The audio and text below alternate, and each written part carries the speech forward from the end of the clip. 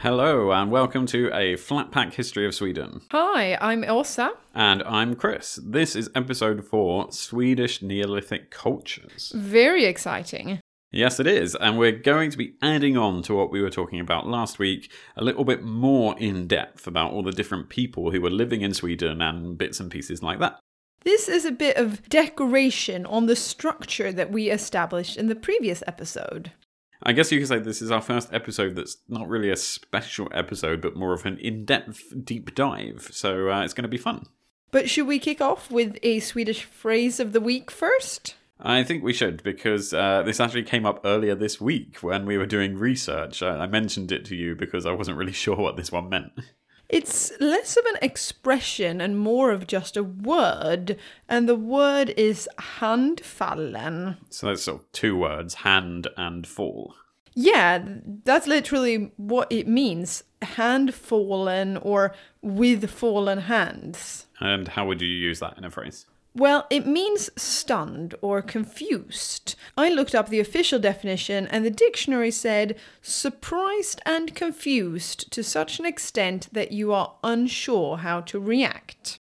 Okay, so if someone unexpectedly resigned from the government, would you say I am or was handfallen that blah blah resigned? Yeah, or more like you're faced with a problem that you don't really know how to deal with.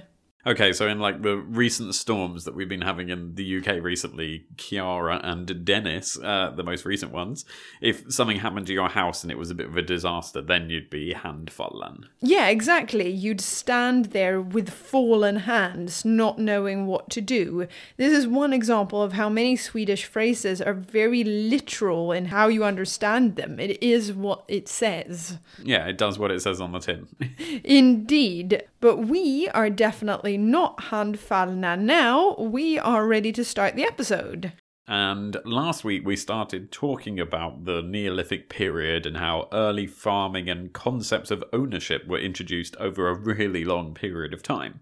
We're going to be covering the same period again this time, backtracking a bit to look a little bit more in detail at the various cultures at the time, because there wasn't just one Swedish or even Northern European culture at this point, just like today. Yes, because whilst we mentioned that some parts of Sweden started farming but other areas didn't, it is actually because they are seen as being various different cultures which started and ended at different sections in the Neolithic period. That's because whilst the Neolithic period in Sweden is everything from around 4,200 BCE to 1,800 BCE, so that's up until the Bronze Age starts, there are more distinctions that can be relatively easily made. Another handy thing about this period, and in fact from now on in the podcast, is that it was around 4,500 BCE that Sweden took its present shape geographically, more or less at this point. So you can start looking at modern day maps for at least the shape of the geography, because of course the political boundaries of countries and regions will continue to change pretty much up until the present day. Well, at least that's something that's ticked off. Create a landmass of some of which will be Sweden. Yeah, true. But let's start with the Neolithic period, shall we? Most historians and timelines do split it up into early, middle, and late Neolithic, but today we're going to be talking about it as one big old block. Why is that? Well, that's because the Swedish Neolithic period is easier to split up by the three different types of cultures that were present at the time, rather than the time periods and when these groups came to prominence. So in this episode, we're going to talk a bit about all three cultures, compare them to find out their similarities and differences, and find out what was so special about them. Exciting! So where to begin? Well, where to begin indeed. Last week we alluded to the fact that there were different types of patterns and styles in Sweden during this period. Some people liked to farm and some liked to stick to hunting, gathering and fishing, all the things that had served them so well up until that point. Just that now they did it with a bit more technology and variety in animal life when compared to the Paleolithic and the Mesolithic people from before. I certainly remember the better variety of food, as I am always interested in what people ate. Yeah, so they got a lot more food, a lot better food, but it didn't really change the day-to-day living.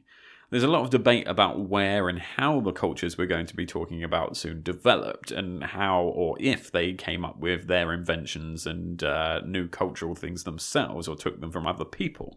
They also appeared at different points because, again, this period is so long and varied, it's hard to create a flowing narrative per se. So I think we should just start by introducing them all. Yes, please. Go ahead. Okay, we have the funnel cup or the funnel beakers culture, the pitted ware culture, and the boat or battle axe culture. Don't worry, they have equally weird names in Swedish, probably in all languages, so English isn't getting the short end of the straw here. There is a reason, though, why they are called these slightly funny names. I think for simplicity's sake, though, we are going to call the third one the battle axe culture, rather than its alternative, the boat axe culture. Also, mainly because it's more fun to call it battle axe. Yeah, although a boat axe culture sounds a bit fun, or just a bit weird, though. Perhaps more weird than the other three. Yeah, true. So the first culture, the funnel beakers, sometimes also called just the beakers, they dominated south and central Sweden, as always, and these were the guys who were also in Denmark and eastern Norway. These guys were mainly who we started talking about at the start of the episode last week, because they began the whole farming thing. Hooray, thank you, farming revolution. The pitted ware culture came a little bit after the funnel beakers and was most common in parts of the south and the western and eastern coastal areas, along with being around the Lake Mälaren region, which is just inland from Stockholm, basically, by the east coast. They seem to have shunned the farming developments of the funnel beakers, preferring the coastal living and surviving off the fishing and hunter-gatherer tactics of yesteryear. We also touched on the third and last culture last week when we spoke of developments in the Neolithic period. The battle axe culture are the people responsible for a lot of those changes. There is evidence they first appeared in Northern Europe in the middle of the 3rd millennium BCE, so that's 2500 BCE-ish. They were apparently strikingly different from the older groups. They invaded, or simply came to live, from the Ural Mountains and Ukraine. So you guessed it. You've heard about them before. It's the Yamnayas. Yes, the Yamnayas. I hope everybody remembers them from last week and all their genetic evidence and all that kind of stuff that we looked into. But I think it's now time to look into these cultures a bit individually and in some more detail. Yes, so let's start with the funnel beakers. These guys started everything off, kicking off the Neolithic age in around 4300 BCE. The funnel beaker culture is named for its characteristic ceramics with funnel-shaped tops, a lot of which were found in graves, which we will talk about later on in the episode. The funnel beaker culture was a culture in north-central Europe. It developed as a merger of local Neolithic cultures around modern-day Poland, parts of Germany and Denmark, and that ever-present south of Sweden. We'll mainly be talking about what can be found in Sweden, but as always, there is no Sweden just yet, so we need to look at what the culture is doing in the general area as well. The funnel beakers introduced farming and husbandry as a major source of food, different to the pottery-using hunter-gatherers who stayed doing their thing north of the funnel beakers areas in northern Scandinavia, which is basically anything more than halfway up Sweden. With the exception of some random inland locations, the settlements are located near those of the previous cultures who lived mainly on the coast. It was characterized by single-family houses, roughly the size of a modern-day double garage, should we say. The culture was dominated by animal husbandry of sheep, cattle, pigs and goats, but there was also hunting and fishing to add to the land animals they had domesticated. They might as well keep up their expertise in that area too. One amazing find assigned to the funnel beaker culture is the Bronchisch. I have no idea how that's pronounced. Bronosh pot. Bronchichke. It's a Polish word, I'm terribly sorry. Bronoshiche? Pot from Poland. Please let us know what the correct pronunciation of that word is in Polish. I'm sorry. This pot from Poland shows the oldest known depiction of a wagon, presumably drawn by aurochs, whose remains were found with the pot. It was dated by the radiocarbon method to 3,500 to 3,350 BCE. Yeah, that's a long time ago. And now I'm going to go on a bit of an auroch tangent, as aurochs are something I really wish were still around today. Yeah, really? Yeah, well, these were a wild species of European ox, but the last ones died out in a Polish forest in the middle of the 1620s, which is a massive shame. And for this episode, I've actually spent a bit of time reading The History of the European Aurochs, a PhD thesis by Elizabeth Wright at the University of Sheffield from a few years ago. It was actually really fun to read. The auroch is generally agreed to be the wild ancestor of domestic cattle, and certainly bigger than our cattle today. The northernmost limits of where the aurochs sort of lived in Sweden seems to have been reached during the early Mesolithic period. There have been fossil specimens at the counties of Östergötland, Västergötland, and a Mesolithic site at Hornborgasjön, lake in Västergötland. So we're talking about south-central Sweden, basically.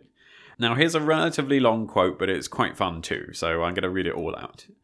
It is likely that a combination of reasons contributed to the extinction of the aurochs, but the general scarcity of auroch finds across much of Europe during the Neolithic period do not suggest that they were being hunted in very large numbers prior to extinction. For this reason, the destruction of habitat may have been a more prominent factor. In addition, in some areas such as Scandinavia, extinction may have also been aided by rising sea levels which fragmented populations. By the Bronze Age, the aurochs were rare in some areas, and it disappeared from southern Scandinavia around 500 BCE, so well before they died out in Poland. And these amazing creatures were common throughout the Mesolithic and Neolithic period in Sweden. Their depiction on the pot from Poland is one of the earliest depictions of farming, and the oldest, as far as we know, depiction of a wagon. So that's showing you that the funnel beakers were already smashing the farming game, having wagons and huge oxen pulling them around, so that's really going to make your life much easier compared to previous generations. What I like about the aurochs is that they sound like they should be something out of Harry Potter and not actually a real thing. Yeah, I don't know really who named them, but it's a good name. Definitely, a great name. But we should go back to the funnel beaker guys. As we've seen, the funnel beakers had mastered how to grow primitive wheat and barley. They grew on small patches that were fast depleted because of all that slashing and burning process that we talked about last week. As a result, the population frequently moved short distances, rotating the fields and building new huts or moving their older ones. This is peak Neolithic farming, but there was also mining, amazingly, in the Malmö region in the south of Sweden. Nearby, a collection of flintstone from the Polish mountains have been found, which was traded into regions lacking the stone, such as the Scandinavian hinterland. Whilst these people weren't one people, they were clearly trading and moving about together, sharing these goods they were working so hard to produce. There's also evidence of some sort of religious or ritual behaviour in their communities. The flint axes and vessels were deposited in streams and lakes near the farmlands, and virtually all of Sweden's 10,000 flint axes that have been found from this culture were probably sacrificed in water. What that was for, we can only really speculate on. If you have any ideas, maybe you should tweet us or something. They're probably culturally or religious for some reason. Yeah, tweet us if you have any ideas. One of the crazier things these guys got up to was constructing large cult centers surrounded by fences, earthworks, and moats. The largest one is found at Sarup on the island of Fyn, just over the water in modern-day Denmark. The site is over 85,000 square meters and is estimated to have taken 8,000 workdays to build. That is a lot of effort in a culture that still has to work very hard just to produce all of its food, despite the ox to help them with it. Another cult center at Stävje near Lund, back in Skåne, is about 30,000 square meters in size, showing that these Swedes of the time certainly got up to the same thing as the Danes. That's really interesting, the scale of this building. So, it just shows you how important this was to them to spend all the time and resources in doing it. But as time moves on, we'll move on to the pitted ware culture, or, I'd like to call them the pits for simplicity's sake, but that might be a bit rude, so let's just stick to the pitted ware culture. They seem to have been around for the most time of this period, straddling the end of the funnel beakers and the beginning of the battle axe culture. The pitted ware culture arose around 3500 BCE, and its earliest sites are found in east-central Sweden, where it appears to have replaced the funnel beaker culture eventually. It expanded, and this expansion is accompanied by the disappearance of settlements of the funnel beaker culture throughout large parts of southern Scandinavia. This was because they didn't subscribe to the whole farming and therefore static way of life, and so were able to move around into other areas of the country. Yes, and just like in Mesolithic time, settlements didn't really need to be a thing for the pitted wares. But we still have evidence that they came to occupy the coasts of Denmark, southern Sweden, southern Norway, and various islands in the Baltic Sea, such as Åland, Gotland, and Öland. The pitted ware culture was a hunter-gatherer culture. Despite its Mesolithic-style economy, it's by convention classed as a Neolithic culture since it falls within the period in which farming reached Scandinavia. The pitted ware people were largely maritime hunters, like their forebearers, and were engaged in lively trade with both the agricultural communities of the Scandinavian interior and other hunter-gatherers in the region. There were lively contacts with communities in Finland and the eastern Baltic. During its formative years, the pitted ware culture also coexisted with the funnel beakers back in Sweden. This is probably the most interesting part of this period, the coexistence between the two groups at this point. Although the two cultures exchanged goods with each other, its peoples appear to have widely different identities, and they didn't seem to mix with each other to any notable extent. Throughout its existence of more than 1,000 years, the pitted ware culture remained virtually unchanged. The culture is not for turning. To do a Margaret Thatcher reference, from around 2800 BCE, the pitted ware culture coexisted for some time with the battle axe culture at the end of the period, which succeeded the remnants of the funnel beaker culture in southern Scandinavia. Half a millennium later, again, huge time periods.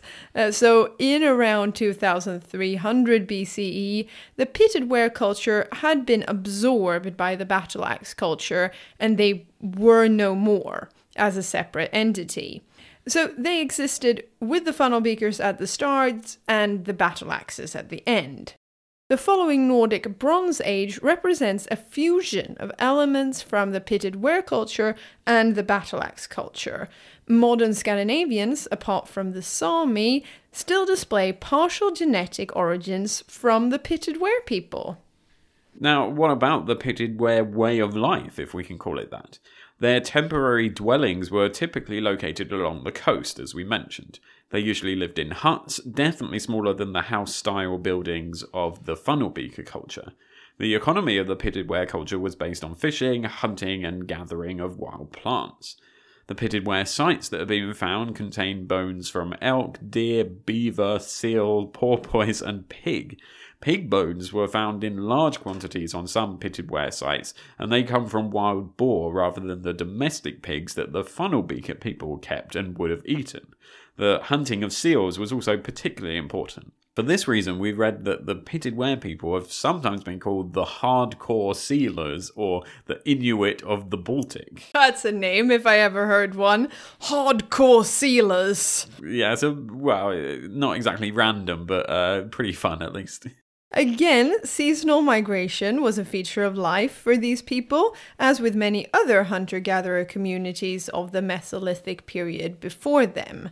Pitted ware communities in eastern Sweden probably spent most of the year at their main village on the coast, making seasonal forays inland to hunt for boars, pigs, and fur-bearing animals, and to engage in exchange with farming communities in the interior.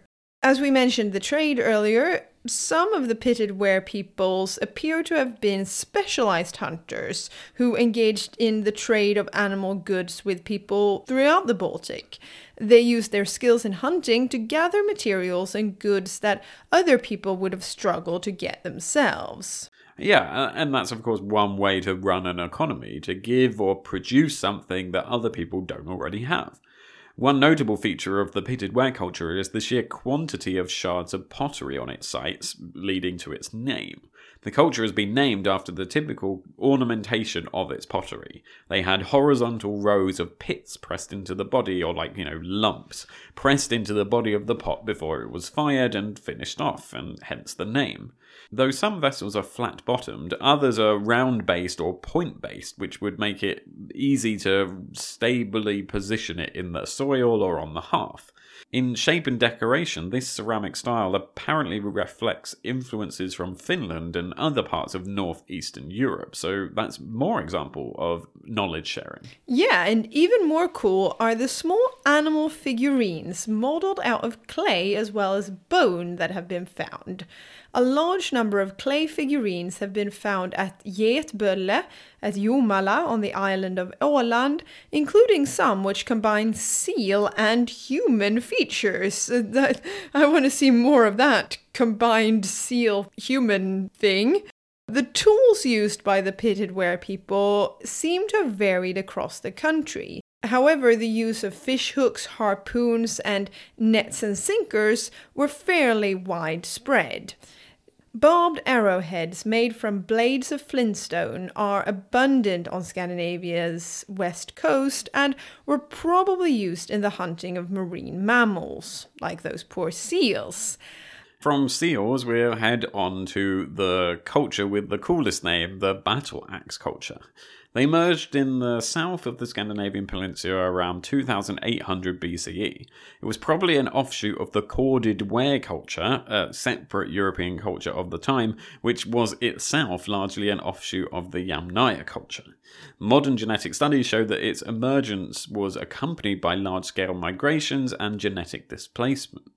The battle axe culture is thought to have been responsible for spreading Indo-European languages and other elements of Indo-European culture to the region. It coexisted for quite a time with the hunter-gatherer pitted ware culture, which it eventually absorbed and then became the Nordic Bronze Age. The concentration of the battle axe culture was in Skåne, but sites have been found throughout the coastal areas of southern Scandinavia and southwest Finland, so they were definitely not limiting themselves to just living in Skåne. The immediate coastline was, however, occupied by the pitted ware culture. So if you think of it a bit like a pizza, the center is the battle axe and the crust is the pitted ware culture. I hope it's a stuffed crust. Yeah, hope that analogy makes some sense. Either way, this distinction isn't too important, as just about 500 years later, by 2300 BCE, the battle axe culture had absorbed the pitted ware culture. It's great talking about these time differences where you say just 500 years later. It's like, let's go so quickly. But yeah, by this point, they're all gone, and the battle axe culture is the last culture standing. Throughout its existence, the battle axe culture appears to have expanded into coastal Norway, and this is accompanied by some dramatic cultural changes. There have been sites reported of the battle axe culture inside the Norwegian Arctic Circle in the Lofoten Islands, and also as far north as the present-day city of Tromsø, which is so far away from Skåne. Toto, I've got a feeling we're not in Skåne anymore, is what they would have said when they got to Tromsø. Yeah, definitely, when they eventually got there, so far away. The battle axe culture is mostly known for its burials, where we get a lot of information about them from, and around 250 battle axe burials have been found in Sweden. But as promised, more on that in a bit. The flint axes the battle axe culture produced, along with the pitted ware culture, can help us trace a common origin in southwest Skåne and Denmark. A few settlements of the battle axe culture have been uncovered there. Most of them are located inland, but some are located in coastal areas where they would have occupied them after the pitted ware people were there. Sadly, less than 100 settlements are known, and their remains are few and far between, as they are located on continuously used and rotated farmland, and have consequently been ploughed away, maybe by those pesky aurochs. Don't blame the aurochs, it's not their fault. Okay, blame the people who used the aurochs to plough them away then. Archaeological remains of southern Sweden reveal close spatial relationships between houses and graves. This suggests that the farm was the center of social and economic activity in the battle axe culture. They weren't traveling to another location to bury their dead in a cultural setting. The battle axe culture was based on the same agricultural practices as previous funnel beaker culture, but with less focus on wheat and more on animals. The battle axe culture appears to have emphasized cattle herding, which explains the apparent quasi-mobile nature of the culture and the fact that less settlements are being found, as that requires less permanence than farming wheat and grains. So they're actually mixing both cultures here. They also appear to have engaged in trade with populations in the north, exchanging animal goods for material goods. Moving on to these physical remains and looking at this trade, you can see that battle axe pottery has also been found frequently in pitted ware settlements. Some settlements even display fusions of the pottery styles of the battle axe culture and the pitted ware culture. The relationship between these two cultures is controversial and not particularly well understood. Einar Østmo, a Norwegian archaeologist, emphasizes that the Atlantic and North Sea coastal regions of Scandinavia and the wider Baltic areas were united by a vigorous maritime economy, all working together, permitting a far wider geographical spread and a closer cultural unity than the interior continental cultures could attain. He points to the widely found rock carvings associated to this era, which display thousands of ships that have been drawn on the rocks. To seafaring cultures like this one, the sea was certainly more of a highway or a road than a divider. There was also a cultural difference between the battle axes and those who came before. The social system of the battle axe culture was markedly different from that of the funnel beaker culture. This is marked by the fact that the funnel beaker culture had collective megalithic graves with a great deal of sacrifices in the graves. But the battle axe culture has individual graves with individual sacrifices. Individualism appears to have played a much more prominent part in their culture than that of their predecessors. This really builds on what we were talking about last week, about ownership and the model of society once it becomes a farming, property-based economy. You get a rise of more individualized thinking. So, to summarise, overall we can see that the cultures were similar, but different, with the battle axes perhaps combining the best of both worlds. The funnel beakers came first and started farming, utilising some of the new techniques available to them. The pitted wares then became a thing, starting their retro return to hunter-gathering, before the battle axes took over and taking all the best bits from them all and turning them into the victorious Neolithic period winners. Yeah, hurrah! They got out on top in the end. But you would expect so with a name like that. If you're called Battle Axe, you can't lose. But as we mentioned earlier, one of the biggest differences was how they liked to bury their dead. So I think we should get into that now. Yes, we did promise you some grave talk, so here we go. It was during the Neolithic period that some of the cultures began building the oldest monumental or megalithic graves in Sweden. A megalith is a large stone that's been used to construct a structure or monument either alone as one big giant stone or together with other large stones. Megalithic graves are therefore graves that use these giant stone techniques. Yeah, so the oldest megalithic graves in Sweden were relatively simple dolmen graves, another word for those graves that looked a bit like a loaf of bread, the ones we talked about from last week. These were the domain of the funnel beakers. These tombs were built in quite a short space of time, around 3,300 to 3000 BCE. This was right in the middle of the funnel beaker culture, and they loved these things. The graves were based on several large, vertically placed stones to help form a small chamber or opening where you would then put the body. Sometimes the dolmen graves were actually left exposed, so you just saw the stone out in the open, a ceiling slab perhaps being the most impressive part of it. Yeah, if you just stick Swedish dolmen graves into a search engine, you can see a lot of pictures of them. There's a really impressive article in the Journal of Archaeological Science by Carl-Göran Sjögren, where he goes into a lot of this in great detail. He even looks at the teeth of cows and pigs and traces their various isotopes and genetic details to find where they were raised and where they ended up being found in the archaeological record. He's also got a really handy map which shows you that the dolmen graves are really concentrated on the west coast in what's now Bohuslän County and around the coast in Skåne in the south, but also actually really quite far inland at a place called Falbygden. Interestingly, he also says that based on over 300 different tests using carbon-14 dating, that the building of megalithic tombs seems to be virtually simultaneous over a large area, including northern Germany, Denmark, Sweden, and even southern Norway. So it shows you it's really spread out. Yeah, and actually, the rest of the article is really interesting as it talks about how the Neolithic economy was run. He says that if you look at the evidence of isotopes, pollen, and animal bone refuse, you can see that the middle Neolithic economy in Falbygden is almost identical to the one on the coast. The funnel beakers spread across the countryside with the same method of living. They were living off domestic crops and animals for their food. And that main site in Falbygden has a lot of evidence to show that it was not just a locally based self-sustaining economy during the Middle Neolithic period, but rather was integrated in a much larger economic and social system.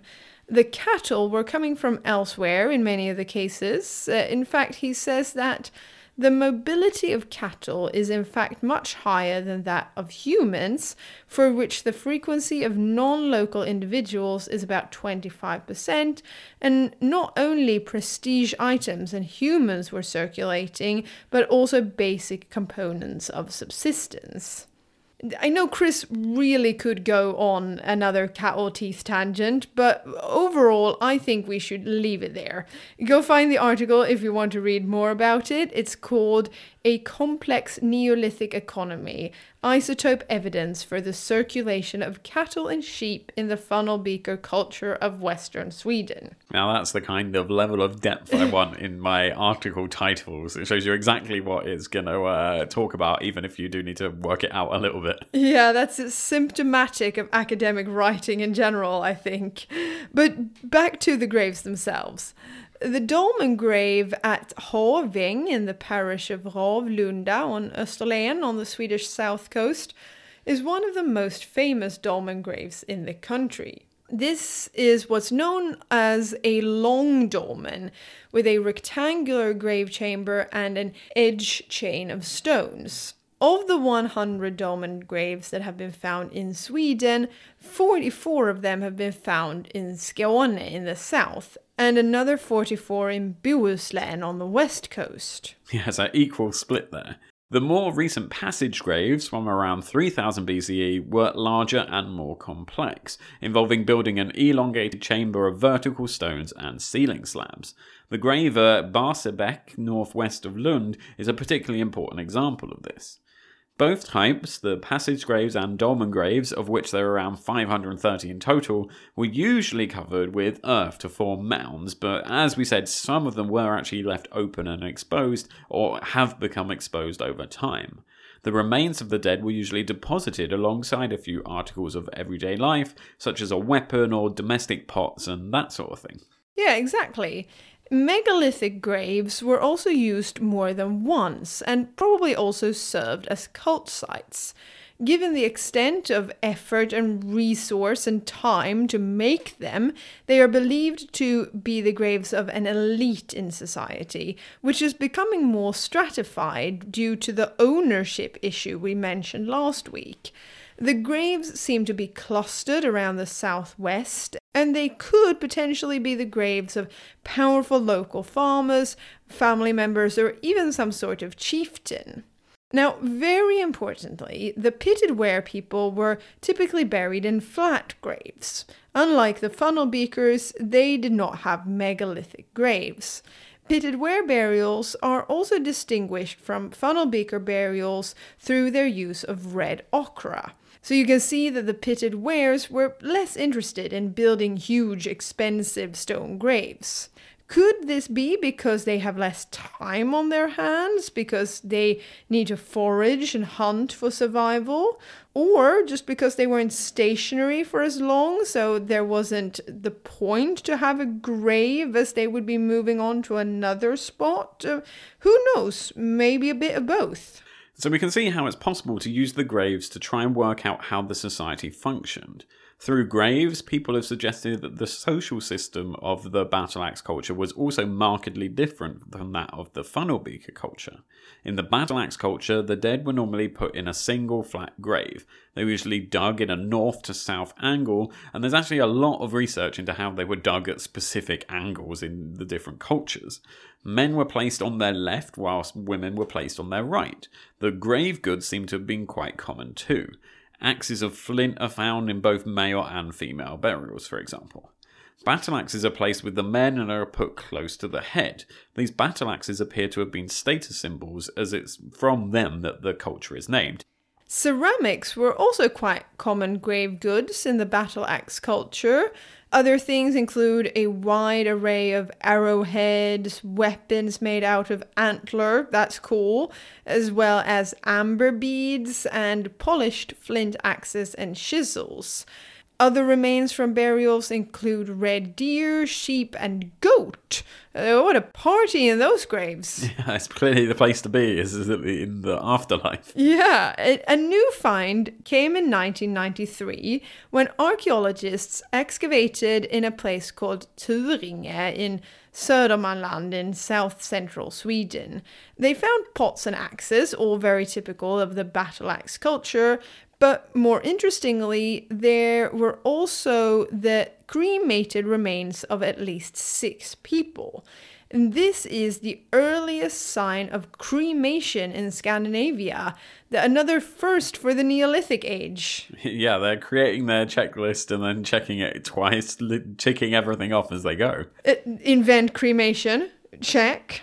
Probably invent the checklist first, check. Step 1, create your list, check. What do you think was invented first, writing or the checklist? Because how do you invent writing on a checklist if you don't know how to write? Well, maybe it's a sort of a mental checklist. Who invented the checklist? We apologize for another tangent there. Yeah, have third tangent, check. But yes, that's the burials done, and it's now time for a short feature that we thought we'd bring in now whilst we're talking about all these different cultures. And we're going to have a few minutes talking about what was going on in the rest of the world with some famous or perhaps overlooked examples to show what some non-Swedes were getting up to. We can't promise that this will happen very often, probably not, but it's good to get a bit of perspective from what's happening elsewhere. Yeah, perhaps we should call this the neighbors, the rest of the world section. We haven't got a good name for it yet, or like Chris said, even know if it will return as a thing. The idea for now is to give you an idea of where we are in history and help place these events in your mind. So, what was going on in the rest of the world? The passage graves and dolmen we have talked about were actually found more in Denmark than anywhere else in Western Europe. The Danes loved them. They loved them so much, they spread them around to the coastal Swedish areas. This is where we think they came from most immediately. And in Denmark, a single passage grave can contain up to 100 skeletons, which is pretty grim. Grim, but great for the archaeologists who then only have to find one site and then they got 100 bodies. And now for one of my favourites, smack bang in the middle of this period, we have the Gigantea temples on Malta and Gozo. If you look for the boot of Italy that's kicking the ball of Sicily, Malta is the very tiny country of small 3 islands just below that. And in short, Malta had a temple phase. We all go through a temple phase at some point in life, don't we? We all remember the temple phase. Malta's temple phase occurred during the same time as Sweden's Neolithic period. The temple phase itself, like a lot of these larger time periods, was split up into various phases, one being the Gigantea phase, the Maltese word for gigantic, perhaps not so surprisingly, once you look at the temples or just the spelling of the word. It's named after the big site in Gozo, one of the big islands in Malta, where one such example of these crazy temples exist. Perhaps the most famous one, though, is the Hajaim temple complex on Malta itself. The Gigantea temples are the earliest examples of the megalithic temples of Malta, and are older than the pyramids of Egypt, so they're pretty old. Their makers erected the 2 Hajaim Gigantea temples during the Neolithic period, so 3600 to 2500 BCE. And it's a huge time range, but it makes these temples more than 5,500 years old, and the world's second oldest religious structures after Göbekli Tepe in present-day Turkey, or however you would say that. Now, when I was living in Malta a few years ago, the Maltese loved telling me as a British person that the temples were potentially at least 1,000 years older than Stonehenge. Yeah, these temples are huge, and you can do an entire podcast just on them. There's so much to talk about with them, with the same kind of questions as we have for Stonehenge. Why did they build them? Why does it align with the sun? Were only the elite allowed to go there? But do Google them. It's spelled Hagarquim, Hagarqim. So Google them for more information and pictures. And fun fact, I took then Prince Charles, now King Charles, on a trip round them. Yeah, but closer to home for a British person, Stonehenge was also built around the same sort of time in the UK, but not older than those in Malta. In case you don't know, Stonehenge is a ring of standing stones, each around 4 meters high and 2 meters wide. They weigh around 25 tons each, so they're quite big.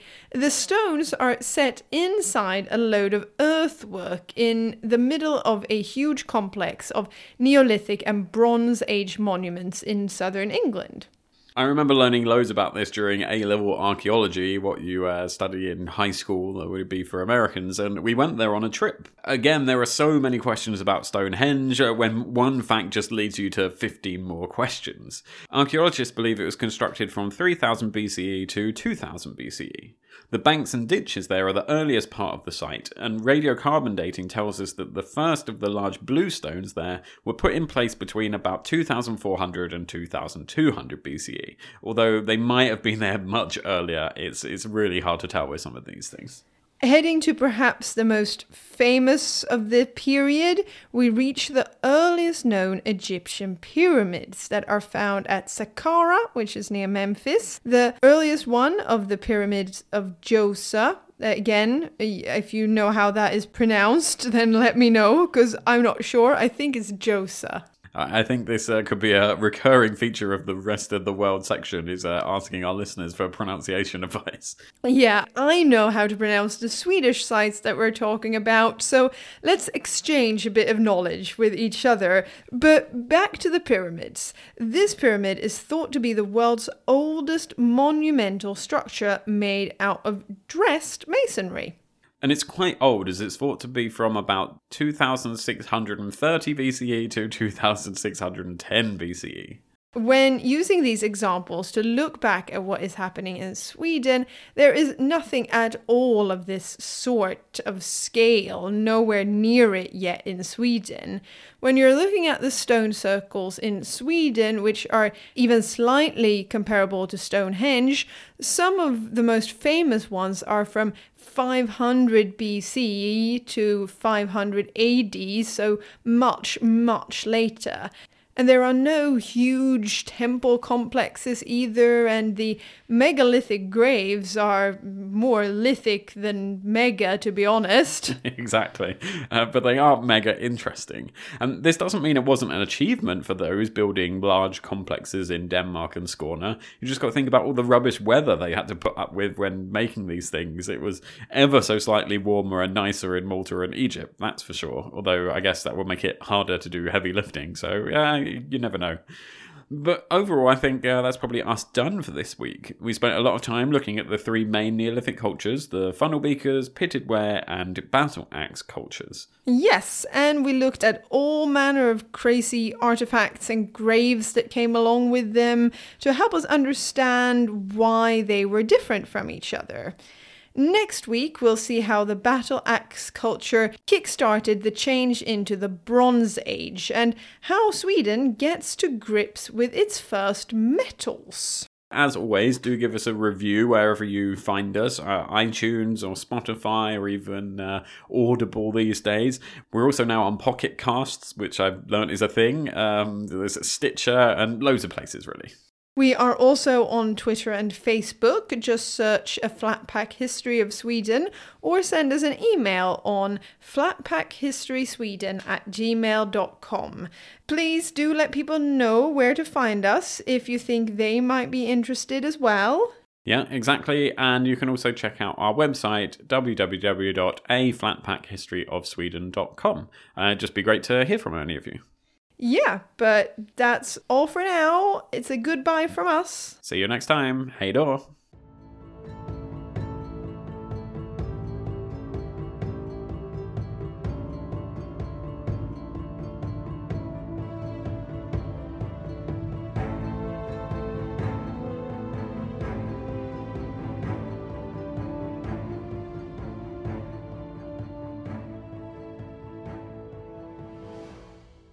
They weigh around 25,000 tons each. Oh, no, 25,000 tons. Makes no sense.